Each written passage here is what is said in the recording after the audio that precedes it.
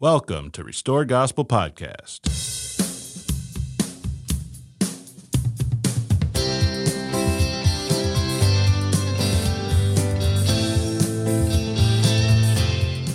Welcome back. I'm Mike Barrett. I'm John Tandy. We are here on Resurrection Sunday weekend, John. Good Friday last night. I don't call it Easter, but I like to call it Resurrection Sunday. I give myself a treat every year. Andrew Peterson has 3 albums, the Resurrection Letters, Volume 1 and 2, and then a prologue to the Resurrection Letters, I believe. I don't allow myself to listen to those except for this week, so that I don't wear out the songs, and so they're new and refreshing every. And so I had those on yesterday when I was working, driving around, and it was very nice. Maybe a little too loud in the car, but it's the way to do it. No criticism there. Yeah, okay. So I was telling you, I've had a very interesting couple of weeks at some of the information that I've been listening to and researching, and some things people have sent to us. I think you should never be afraid to examine information, but no matter what it is, I admit I had a fear there because of some of the criticisms I saw of the Book of Mormon and things. Nowadays, what's amazing is the internet and how you can now find so much information, but not just information. I'm learning and researching, number one, looking for the dates is very, very important. And the source of, is it a first-hand source? Is it a second or a third? And there's important. Some websites out there, like one of them is called Fair Mormon. I forget what the acronym stands for, but you can look up, I kept hearing this Fanny Alger name that Joseph was involved in with polygamy. Right. And you listen to proponents and opponents of the religion, and it's almost like this is gospel truth, and it's like, duh, everybody knows this. Well, I actually researched on a Mormon site, Fanny Alger, and it tells you right away, third-hand source. There's no first-hand knowledge, right. Even though someone said, well, Oliver Cowdery saw him in the barn, right? Well, I read I'm looking at Oliver Cowdery stuff, can't find anything. And it's like, so-and-so said to so-and-so that Oliver told them. So you're right, it's like a third hand. And some of these are 10 years after the fact. Yeah, longer. So all of that to be said, it's been an interesting journey. But at one point, it's like, what if I find out that the Book of Mormon's not true? I go there in my mind, not because I'm feeling that or thinking it, but asking a philosophical question. What would my life look like? Well, the short story is I have never been more solidified that the Book of Mormon is a work of God than I am today, and I'm very happy for some of the things. It's been a roller coaster of a ride when you find something out, and then you realize, well, that's actually, there's another side to that. It's not true. One of those things, I'll let you talk here in a second. One of those things I saw, which was fascinating, I may put a link to this in the notes today. The Joseph Smith Papers is a website, and I'm still amazed that it's up and out there. I think it's run by someone who's a LDS Mormon, or maybe they're not in the church anymore. No, I'm sure the Joseph Smith Papers. Yeah. I think that's a work of that. That are maybe not I don't know if it's official LDS church, but it's definitely official people who have access to the documents. That some of these documents they've had in the LDS archives for 100 years, and then it was like in the 60s, 70s, they started changing their policy of opening up the things a little bit because some things were sort of leaking out from scholars, and they were like, how do we deal with some of these? Right. And so they started just kind of opening up the books and making them public. That's where we put a link out. That's where you can read the first vision, among other things, in Joseph's journal, and that's even widely held now among LDS, the 4 different accounts of the vision. But I give him kudos for putting it out there, because what I saw this week absolutely floored me. There is original copies and there is edited copies, and this is a Mormon. I don't know if he's still in the Mormon Church or not, but he has a very well done YouTube video of research on the Joseph Smith Papers that show Brigham Young redoing Joseph's journals. Yep. Yeah, you knew about that. I do. Yeah. I did not know about. I didn't know about it to that extent, to the fact that you can look in that where people went in there and wrote with different handwriting and crossed things out. Okay. And you can see the original and you can see the edited, and he's got all of this. So this was a LDS man who actually, his hypothesis and his presentation was that Joseph Smith was never involved in polygamy. Mm-hmm. And I think they're realizing now that I think there's a ground-swelling movement among LDS. Like Brigham Young really messed up and changed our religion, and they're realizing it's not all attributed to Joseph at all. Yeah, and I can't remember. I was trying to look if I could find it, but there is a Facebook page that I joined sometime, maybe a couple years ago. Basically, current or former LDS who have, like you said, come to that conclusion of Joseph Smith's innocence in polygamy, and of course they're getting some of this information from, like, Richard Price has published books now, I think 4 volumes on it, and but independently they're coming to some of from some of the same sources, but again the kind of things you're talking about, I've pretty much been involved with most of my life, and because I've dealt with apologetics and just some of those same things you're talking about is, well, what if what we believe is wrong, or even if you don't think of it that way, even if you think of how do you show what we believe is right when there's so much, just mountains and piles of criticisms and arguments against the Book of Mormon and against Joseph and all, just pretty much everything. And there's a lot of good answers out there. I'll be the first to admit that I have questions that I don't have answers for. Yeah. Still, but when I put together the whole picture, I don't see how, for myself, I don't see how I could come to another conclusion as far as the big picture. I could certainly find ways if I, decided to start disbelieving in things. I could find lots of evidence. It's not all the easy stuff that people usually throw out, but it might be even some deeper stuff. But I just, the beauty of what you find in the Book of Mormon, and the more I study it, the more I read it, the more depth. It's just like layers of depth, and how it just knits together with Bible prophecy, Bible truth, the covenants in particular with Israel, and I mean just lots of things that just. How did this? We've said this for years. This unlearned farm boy. How did he? It goes deep. Right. That's a fascinating. So that was one thing. We Joseph gets called an unlearned farm boy. This is what I discovered. Both his mother and father were school teachers. I did not know that. And although he did officially drop out of school around the 3rd grade or age 12, that pretty good evidence. Do you know what it was? Probably. Well, let's see. Probably more like 6th grade. Okay, because that would be about the age. I think. He had a surgery. Yeah. He had a real bad leg infection. Yeah. That you can see in the cartoon on on the Latter-day Saints. Whatever those were. That's the first time I had heard of it. But but then he dropped out. However, they said it was almost certain that his mother would have schooled him. He wasn't. Yeah. He wasn't a dummy. He wasn't a buffoon. He was. But then, so then you get off into the weeds of, well, he had all of these books, including The Last War, or View of the Hebrews he could have known about, and then he plagiarized the Book of Mormon. But then his mother says he didn't like to read. Like, to sit down and read a book, especially some of these volumes, which are, they're very hard to read and very boring. I don't think that he was digesting volumes and volumes of books after working in the field all day and then saying, "Oh, I could." Right. One of the stories I like is this comes from Emma, Emma Smith, his wife, and I think it was.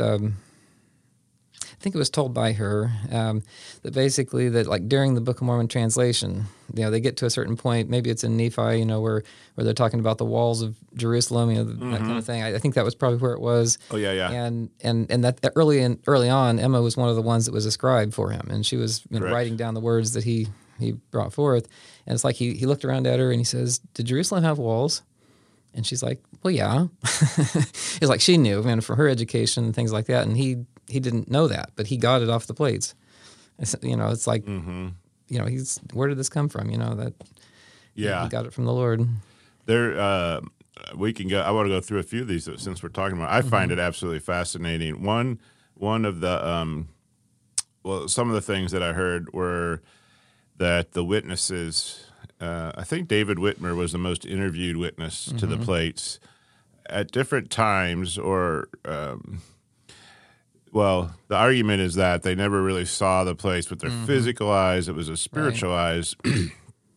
I was listening to this is an LDS person on an anti-Mormon program. However, I will say this: there's people out there that I find are full of integrity, and they want to present facts, but not he said, she said type stuff. And I appreciate them showing both viewpoints. I think that's how you should go into any topic, with an open mind. And it's really hard to not be biased, because you will find what you want to find if you're biased. So it's good to listen to both sides. But they describe this, and I had a question about that, because you can read they said, as these men grew in their understanding and as the church went forward, when they said something like, and we beheld it, with our spiritual eyes, they realized that when you behold things of God, that God is giving you this spiritual insight. Not that you're not seeing it with your physical eyes, but that it's like, like when Jared saw the finger of the Lord, or when Moses, there's this spiritual veil God puts there so that you're not consumed when you have an experience with the Lord. That perhaps was their understanding. They explained it much more elegantly, but they said that doesn't mean they weren't standing there awake. Anybody knows they're awake or not, and that they actually physically saw it. It was like the Lord was opening.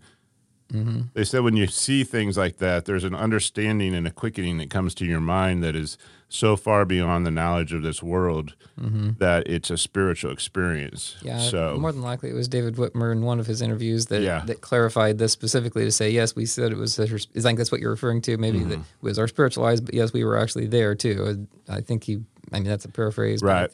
And the thing is, David Whitmer at the end of his life made sure to clarify all rumors and everything, and wrote a paper, and actually had a bunch of the upstanding citizens in Richmond, Missouri, sign an affidavit that he was a man of character, of sound mind, that he had never cheated anybody, or I think it was the mayor, and I think he was the mayor of Richmond at one time, or very high. Probably so, yeah. So that was interesting. And that really is one of the things that, like I said, with all the arguments back and forth, and I've, done a lot of reading in like some of the XRLDS books and things like that, it's easy to get discouraged. Even if it doesn't convince me, it's easy to just get discouraged when you delve into all the junk, all this, and finding answers. And even if you can find answers to 90% of, the criticisms, it's just, how would anybody, after seeing all this, if they weren't already a believer, how would anybody wade through all that stuff and finally come out and say, oh, I think I'm going to believe it? They might there's just so much stuff here, I don't even know if it's true. Correct. It could be discouraging. That's what I mean. But one of the things that I've come back to, is one of the foundational things, obviously the most foundational thing, and we obviously can't get away from this, should never, is that experience with Jesus Christ. And that's the most important thing that that our faith needs to hang on. Even if it hangs on the Book of Mormon, it's shaky and it's not in the right place. It needs to hang on Jesus Christ, and of course, then recognizing the Book of Mormon as a witness for Jesus Christ and of Jesus Christ.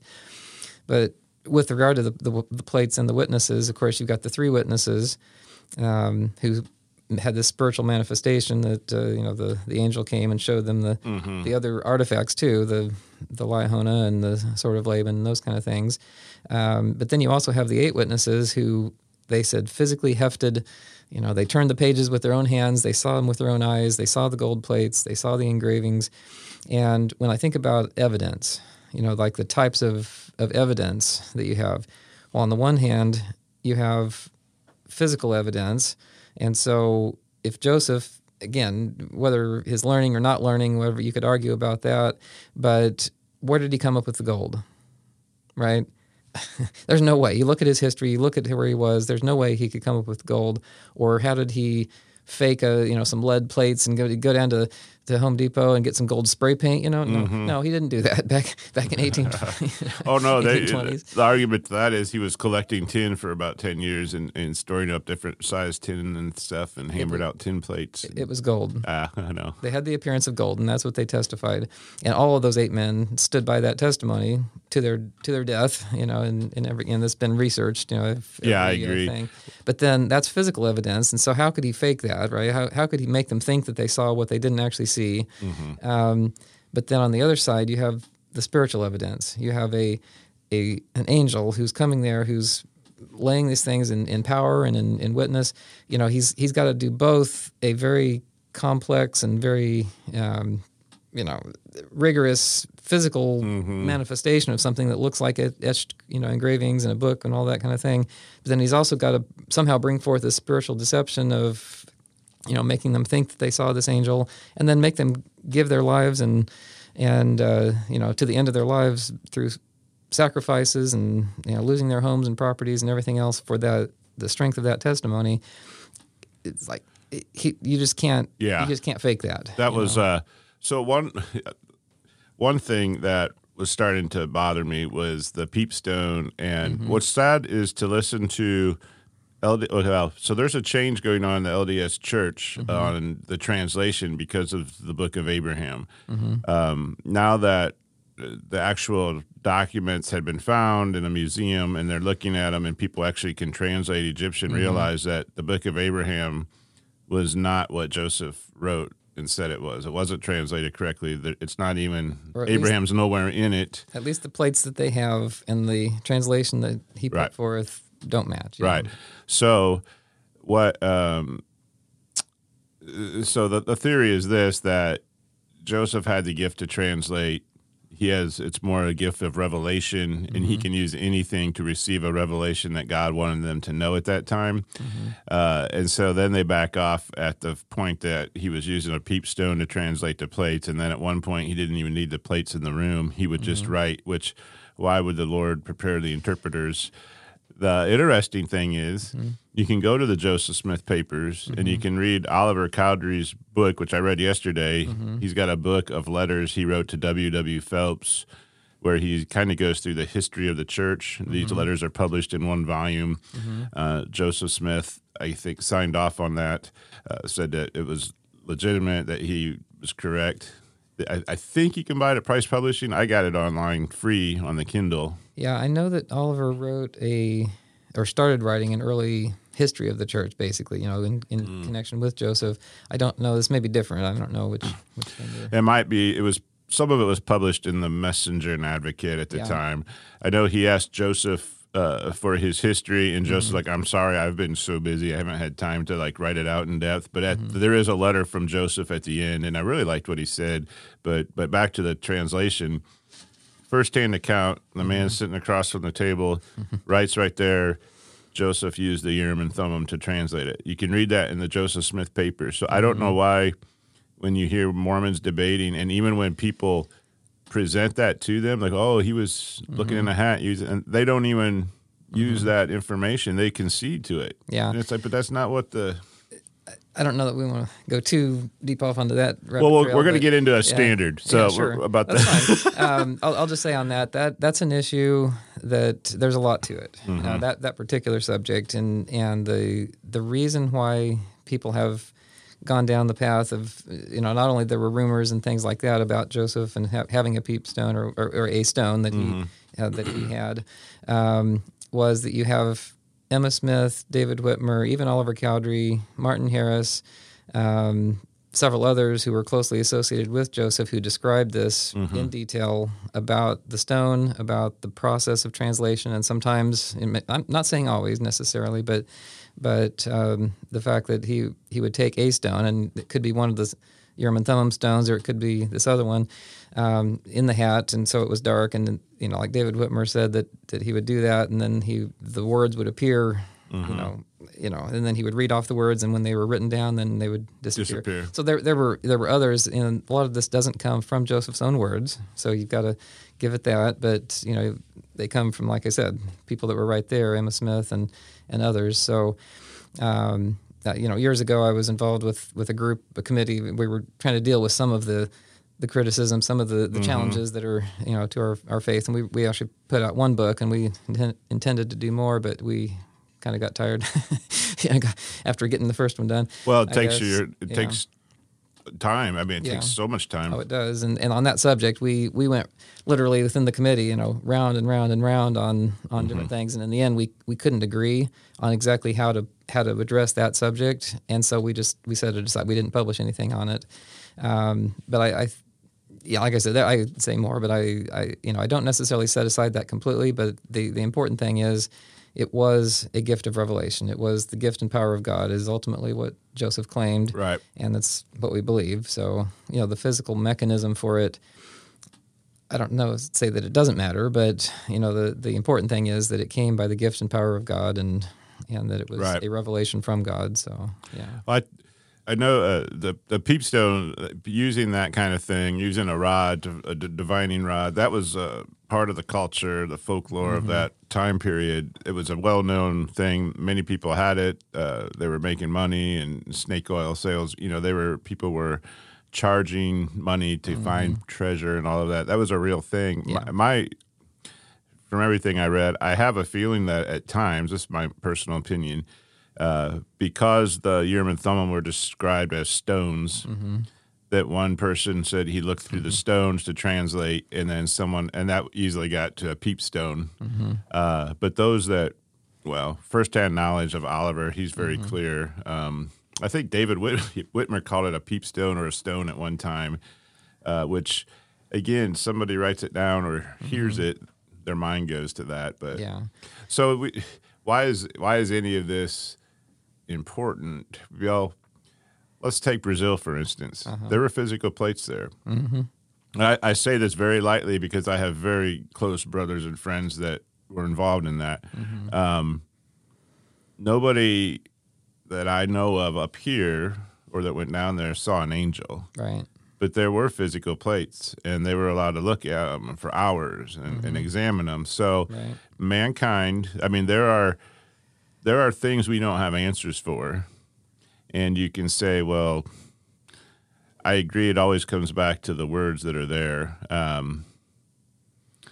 And once I read the product that came out of that, it was the capstone on the whole thing, that it wasn't of the Lord. But I really closely looked at that for a good year, going back and forth in my mind. You hear this and that and this and that. Well, the final thing will be when I read what's there.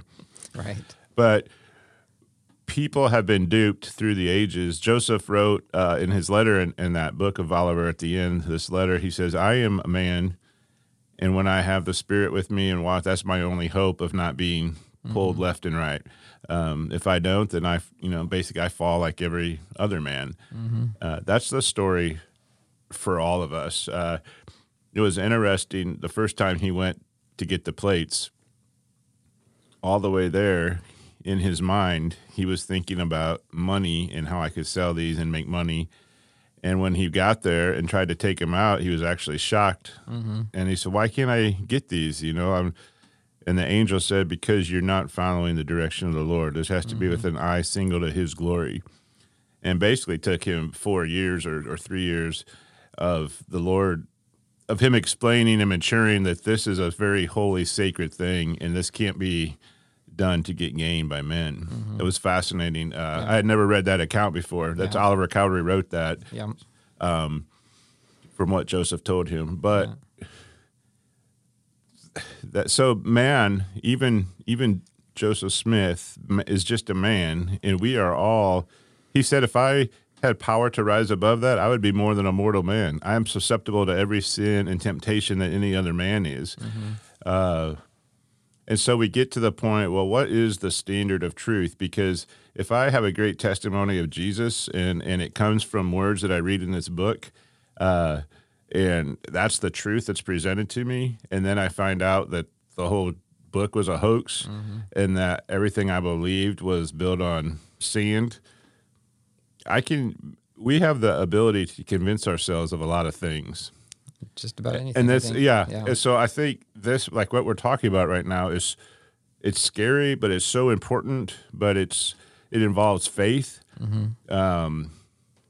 My thought is God has to be very merciful God, because we are such delicate creatures when it comes to understanding truth. He knows that we kind of, it's not an easy thing to discern him. That's why I think we have to ask and seek and knock and pursue God with all of our heart to get to the truth. Truth is plain, but it's elusive, I think, to really...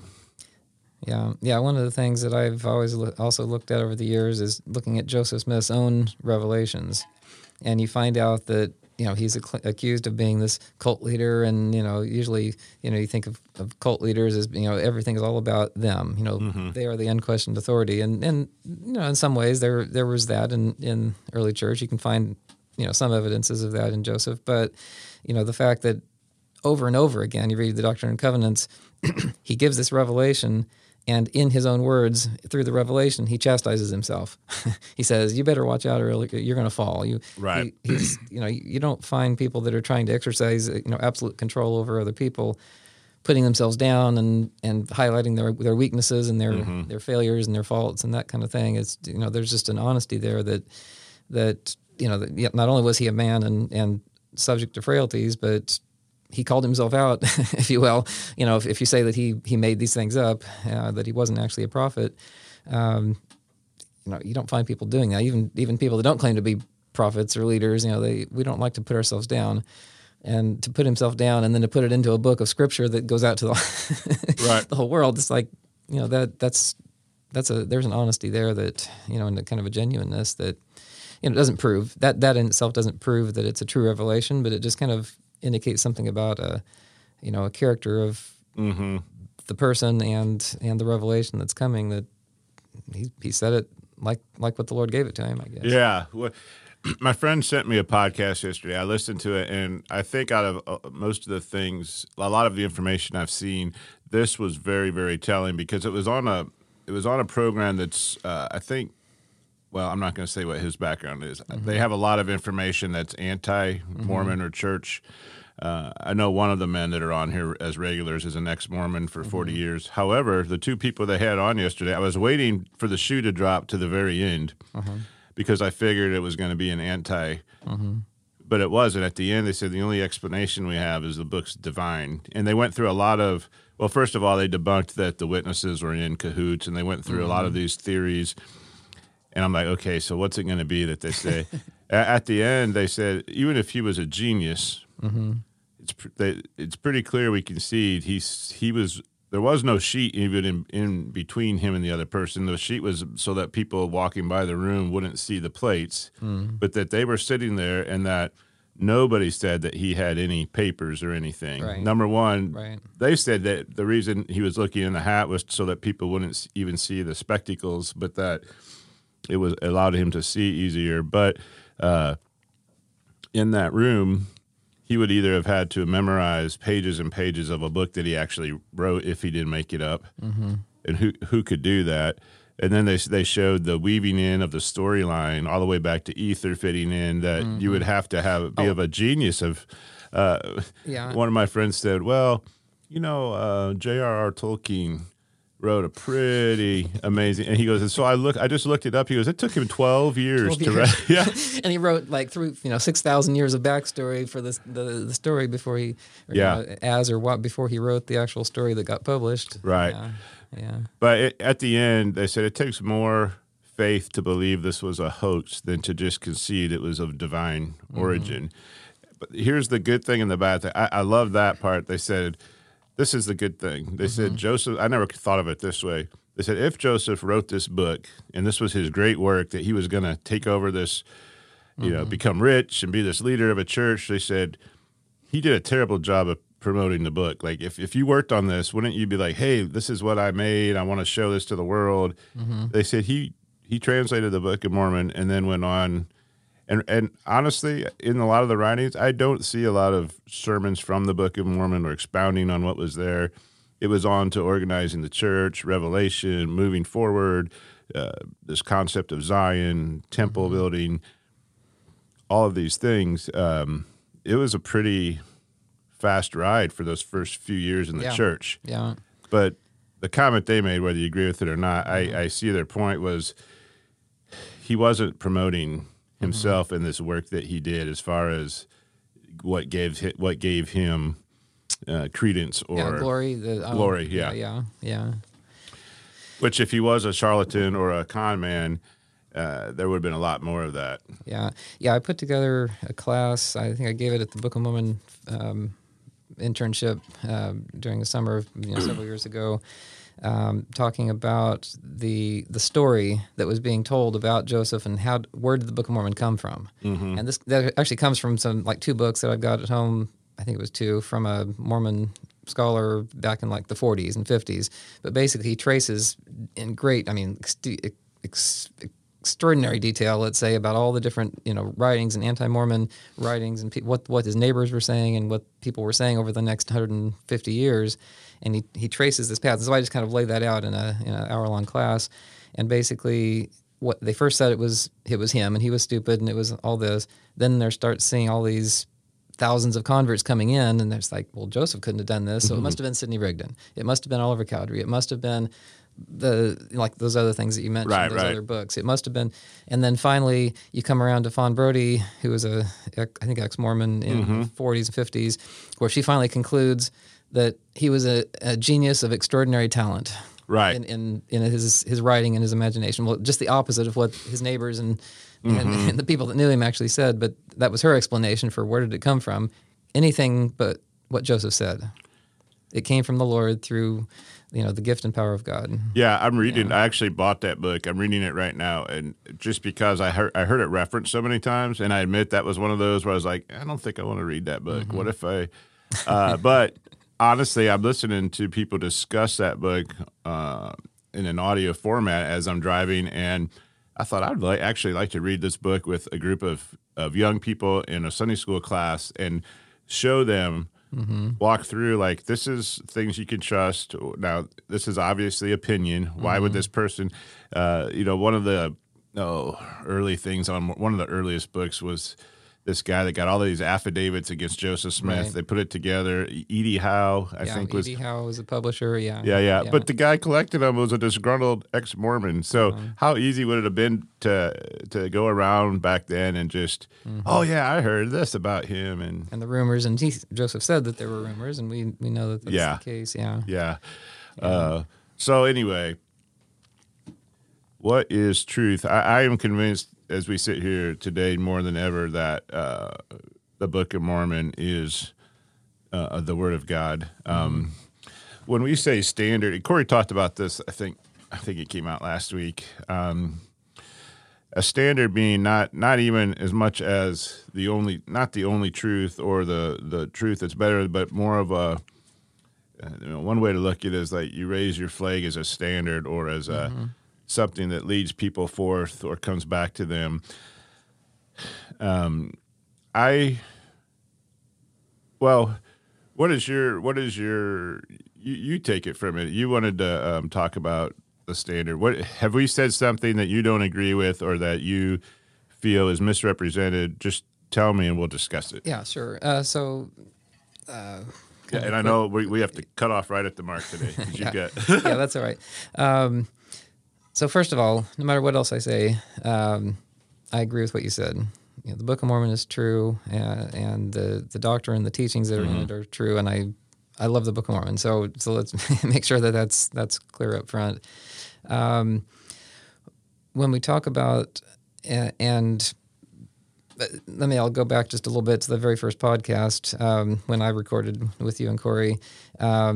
Leading up to that, anyway, I put together a list of 6 things, six main points, and I think I listed those on the air. And the very first one was basically putting the Book of Mormon as treating the Book of Mormon as the standard of doctrine, and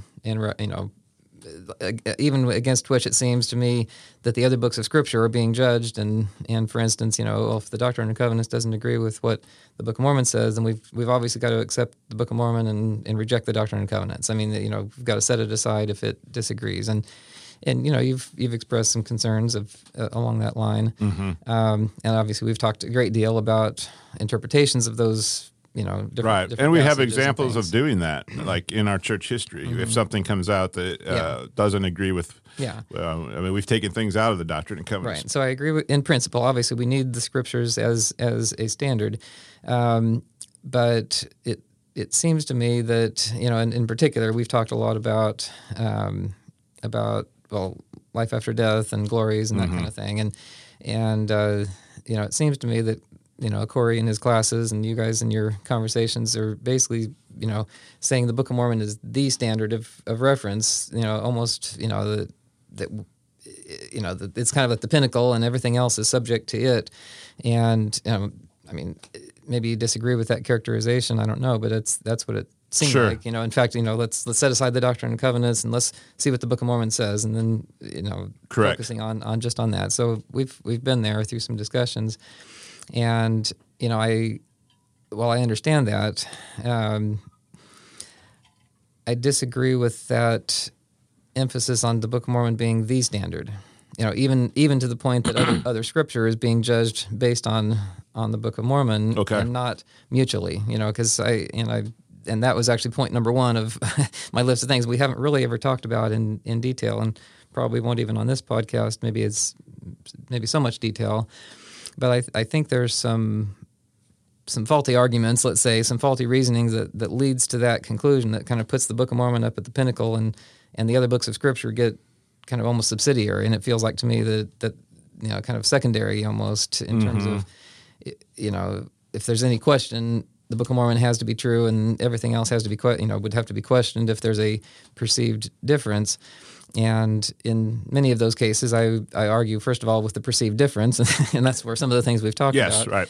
But also, and so, I don't know how much time you want to spend on this question, but I wanted you to present. I wanted to just give you a few minutes to say what you believe. That helps clarify in my mind a few things, and then I want to respond where I'm at, and then we can discuss it. Yeah. Well, so for instance, in 2 Nephi 12:44, and this is probably one of the key verses there.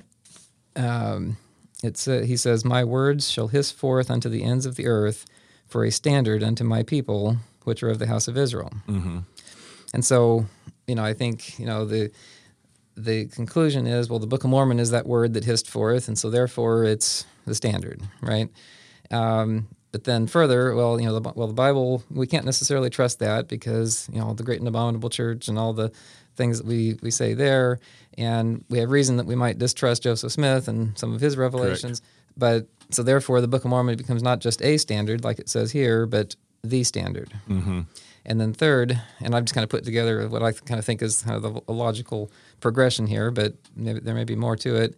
When you look up the definition of standard, I think I wrote it down. So it's a rule or principle used as a basis of judgment, or the thing against which others are compared.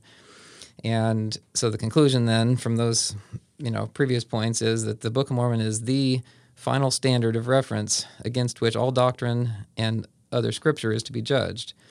And if it doesn't agree with the Book of Mormon, it must be wrong.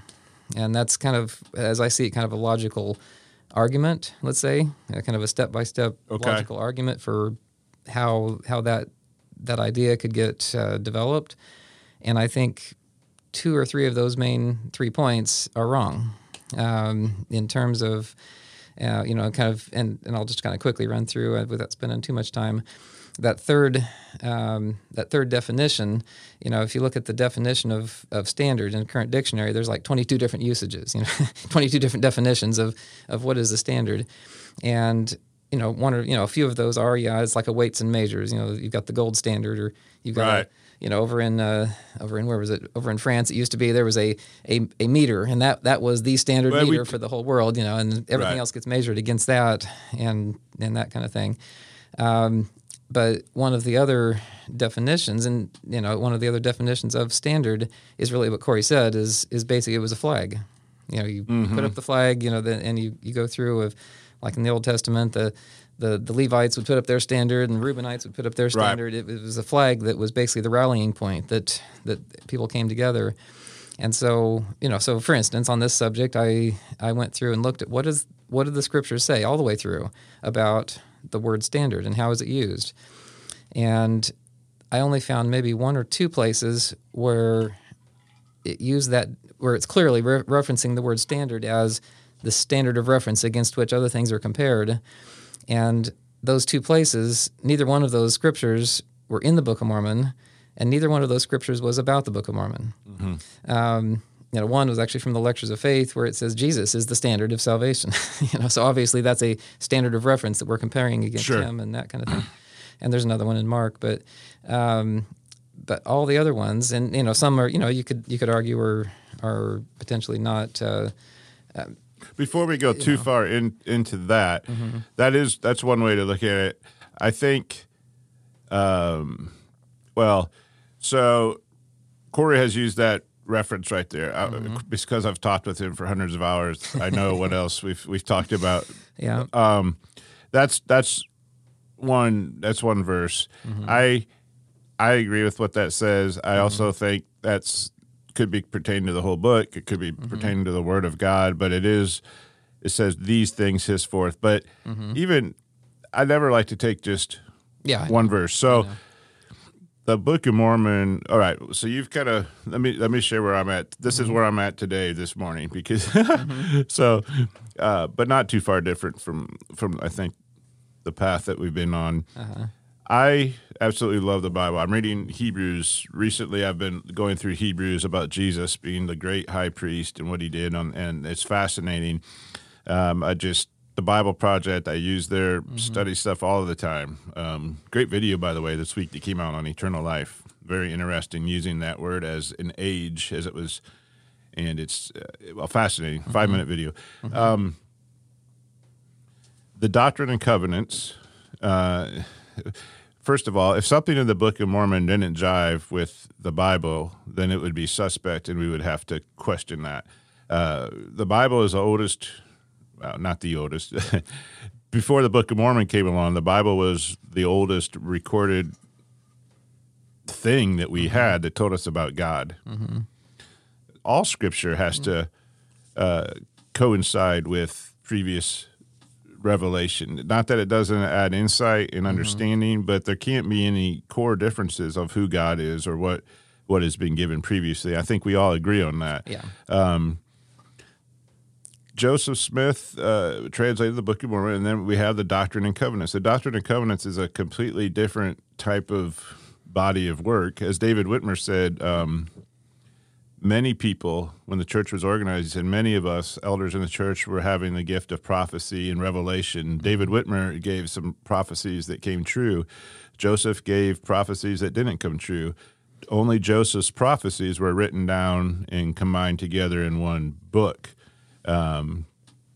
We've taken some of those things out of the book, baptism for the dead being one. There's been other ones that are in there that haven't come true, that weren't true. He gave a revelation on selling the rights of the Book of Mormon to Canada, and that didn't happen. They didn't raise money. It didn't come true, and there's a number of men that testified firsthand of that. David Whitmer was there when that happened. So right there, you have to say, does that mean the Book of Mormon, that words contained in the Doctrine and Covenants that are revelation from God, are they less meaningful or powerful than the Book of Mormon? Absolutely not. Is the Bible less than the Book of Mormon? No. For me personally, what I like about the Book of Mormon is the part that says plain and precious. And I can read through the Book of Mormon at any given time, and I find things to be very plain and easy to understand for me. I think that was one of the intents of it, and the way the Book of Mormon writers did it. Like Eric Odita said, he read through the whole book in one sitting and was converted to God and had this marvelous experience of seeing these things he was reading and having this understanding, not just of the Book of Mormon, but how it fit into the Bible. Yeah. And just quickly on that, I mentioned, I think on maybe a previous recording, previous podcast, that we this lady that my dad had met years and years ago, of that she had this. I think we talked about it with regard to like salvation and what do you do after you're saved and that kind of thing. But that, I'd forgotten after I left. I remembered that was also her testimony, is that she had insomnia. She couldn't sleep at night, so he gave her a Book of Mormon, and like the next day, so within 24 hours, she comes back and says, "This is great. I love this." And I grew up with Pastor Dan Elliott down in the Belton congregation, not grown up, but when I moved here, I was in my 20s. He really mentored me. He was best friends with Gary Metzger in college. You've probably heard some of their testimonies, but I think Gary Metzger read the book in one night, or I think I have to let Gary speak to that, but I believe that he was converted. Gary and Dan were kind of converted, at the same time, or Dan just before Gary. But I remember part of Gary's testimony, and so it's a little bit different as I remember it. Okay. Is that he was actually converted on the fact that this church would match the New Testament church, with all of the gifts, the offices, the doctrine, that kind of thing. And he actually had a testimony at one point. He believed that the restoration was true, but he wasn't sure about the Book of Mormon.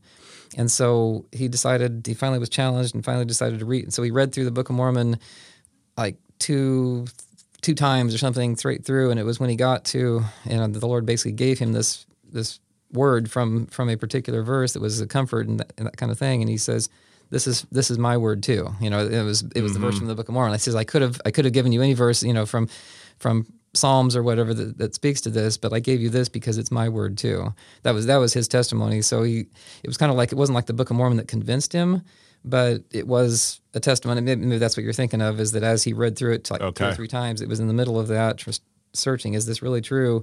That the Lord revealed to him that yes, this is true, and it'd be it. Yeah, invite him to come on. I'm going to have Gary come on. Yeah.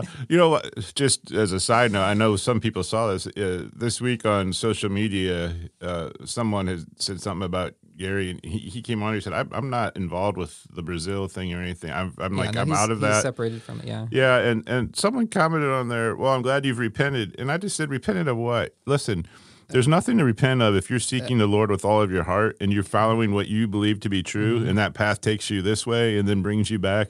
So, there's anybody that's a wrong notion in our church, I think. That you can repent of sin, but do you repent of a fault, a wrong idea? Well, you might call it that, but it's not quite the same thing. If we were deceived by something, or if we had a wrong idea, we went the wrong direction, you might call that a repentance. Yeah, I mean, repentance is like a change of mind, a change of direction. But let's talk about sin. Adultery. Murder. Sins that are actually like specifically called out as commandments in the scriptures. Yeah, that's everything's not known to us, and I don't believe there was. Well, anyway, I'm not going to speak on that other than to say, when you earnestly are trying to do what you believe God's telling you, and you grow in that revelation, there's no reason to repent from a standpoint of, well, you were wrong. Good thing you repented and admitted. I just don't. Yeah, there was a deception going on, and the brethren that were involved, best I know, they were very sincere and they believed that it was true. Well, I still have questions on. And I don't want to get into that. We don't get into that. But, it was. There's things that I can't answer about that whole thing, and maybe it won't be probably till the other side of the veil. So maybe so.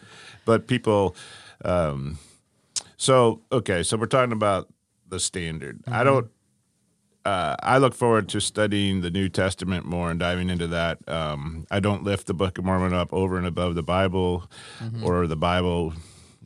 I don't know what the Book of Mormon is referring to when it says that the Bible passes through the hands of the abominable church, and many plain and precious things are removed. Yeah, I don't know what those are. So we've always kind of assumed at church, as a church, that words, sections, paragraphs, whole chapters, maybe whole books might have gotten actually taken out by the Catholic Church, and that the inspired version is what was restoring that back, putting those words back in that used to be there. And I think that's a traditional view of what is the inspired version. I'm not convinced that that's necessarily the case. In many instances that's what it is. Yeah. But, you could argue that things were taken out. But the evidences of Bible manuscripts, and we have Bible manuscripts and fragments that go clear back now to like the second century, that pretty well match what the Bible is today. It's Let me ask you a question on that. Sure. This is not to I'm not trying to trick you or anything. An honest question. Here's an interesting thing. Okay. This holds no water for me. One of the these guys are doing this thing like, oh, and here's the most damning part of the Book of Mormon. It's Joseph wrote word for word what's in Mark chapter 8, and it's one verse. I can't remember what the verse is. It's a very popular scripture, and word for word.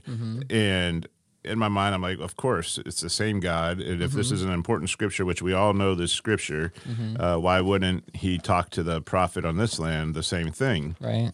Well, then they brought that argument up. They're like, yes, we could tell you that, the Lord talks to all people and there's going to be similarities. And then they're like, the aha moment, but the original manuscript only goes to chapter 8 in Mark, and this verse is in chapter 9, and this was added later. I think you're talking Mark 16, the last book. Well, I don't know. No, this definitely said 8. 8, okay. So they said that the chapters 9 through 16 of Mark were added later and wasn't even written by Mark. And going back to the earliest manuscripts, I'll just put a link. I'll put a link on this show note so people can, if they're interested. The thing was this. I was like, how do they know that original, the quote original that they have is the original, and that it wasn't? In other words, I hear this, like I heard James McDonald say once, we have every single word of the Bible except for like 500 or whatever based on manuscripts. But those earliest manuscripts are still several hundred years. Yeah, they are. Right, they're not the original. They're right. They are maybe 10 copies from the original. They are copies of something. Yes. Do you know how? Do you know like how many generations of copies transpired before we have what we call the original? Like how many copies? Right. That is a hard question. I don't know if scholars have. Oh yeah, there's tons of detail. You can go find information on this. I think you have to go back and check your source, but I think you are. They are referring to Mark 16, the last several verses that talks about go into all the world, preach the gospel, and he that believeth and is baptized shall be saved. I know there's a section there, but anyway, that is one. But I've done a lot of study on kind of what's known today, and of course, the more they search, the more they research, the more they find. Eventually they find older copies. We have one or more fragments of, I know that, like say the Gospel of John, that are probably within, I think they probably estimate within 50 years of the, well actually no, John they believe wrote his Gospel in like 90 to 95 AD. This fragment is probably from something like 120 AD. You're talking within 30 years, so 50 years to be generous, let's say. But that's a fragment.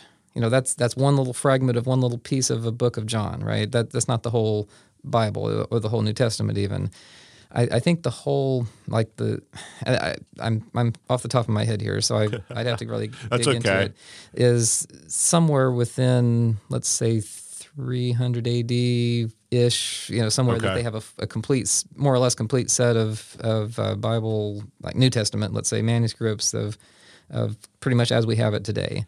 So, and then pieces and parts, smaller portions of it that go earlier by 100 or 200 years earlier than that. Now, the Dead Sea Scrolls, we would say, was like an original when those were found. Is that correct? Dead Sea Scrolls would have been in the first couple hundred years before Christ. Before Christ. Those would have been Old Testament manuscripts. And yes, there are, in the Dead Sea Scrolls, there's a scroll of Isaiah, for instance, that's several hundred years BC. Let's approximate. So it's not the original. It's centuries, millennia, or after, well, maybe not millennia. If it's Isaiah, for instance, it's several hundred years after the original. And then there's others. There may be manuscripts that go back several hundred years before Christ of like older, like Law of Moses kind of things. And so all these things, there's just more and more evidence that comes out as far as finding things. And it's more than just finding an old manuscript and saying, "Oh, this is old," but it's looking at the language, because there's nuances even of language. How did they use the Greek and how did they use this? There's translations of those manuscripts into other languages that then more or less agree with the Greek manuscripts. But then in addition to all that, you have early church fathers from 100, 200, 300, up through several hundred years later in the church, who were quoting from these manuscripts. So even if the manuscripts we don't have, you find most of the New Testament quoted in some of these are like Augustine and some of these early church writers of the 300-400 AD era, where they're quoting from manuscripts that are much earlier that they had, but we don't currently have, and they're quoting it pretty much like what it is in the current Bibles. But there are differences, and that is one of the things. There are differences. The fact that there are passages that an entire, 5-10 verses are missing out of, let's say, older manuscripts, and a whole section on the woman who was caught in adultery, and that whole story. You may be familiar. I don't know. I just heard that. Yeah, was that added later? It doesn't appear in any of the oldest copies of John, I believe. How did it get in there then? Sometimes in there, I don't know. Again, that's a huge discussion, and it's speculative. I can only imagine what I've waded through in the last 2 weeks for a history that's less than 200 years old, where we actually have handwriting on paper. We have the original manuscripts of a third of the Book of Mormon. Basically, it hasn't gotten damaged. It's so hard to even imagine people back then who were, paper wasn't even as paper wasn't even as easy to get, right? I mean, every time you painstakingly copied something, you had to keep dipping your pen in the ink and put it on a papyrus, and a papyrus just gets destroyed, or it's not preserved really well. And that whole thing with Mark, I just thought, how do you know that the originals got messed up and then they went back and found an older one and put it back? That's just so frail of an argument. And but that brings us back to the Book of Mormon, right? Inscribed on metal, translated one time into our language so that we can understand it. Yeah, I think that's a huge proponent or evidence of of why the Book of Mormon is so reliable, and even the writing in it is so refreshingly plain, the way it's written, that I don't have to.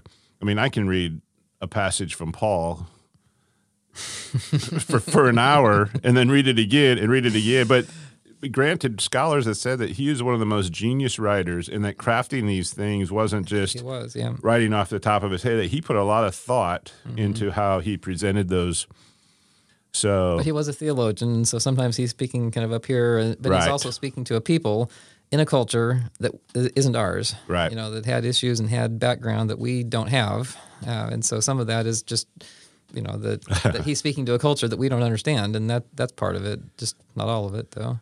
Well, John, let's wrap up here. Yeah, sure. I know you've got stuff to do, and I thank you for coming. We started right on the nose earlier this morning. I think we got a lot.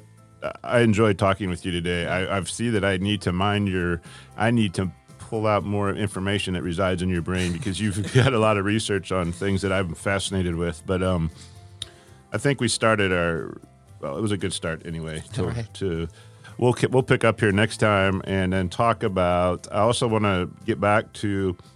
Well, I don't think we can reside away from the fullness of God forever, based on the scriptures, and get back to 76. So hopefully in the next episode or so we'll get there. Anything else? It may take more than an episode, but good. Okay. All right. Thank you.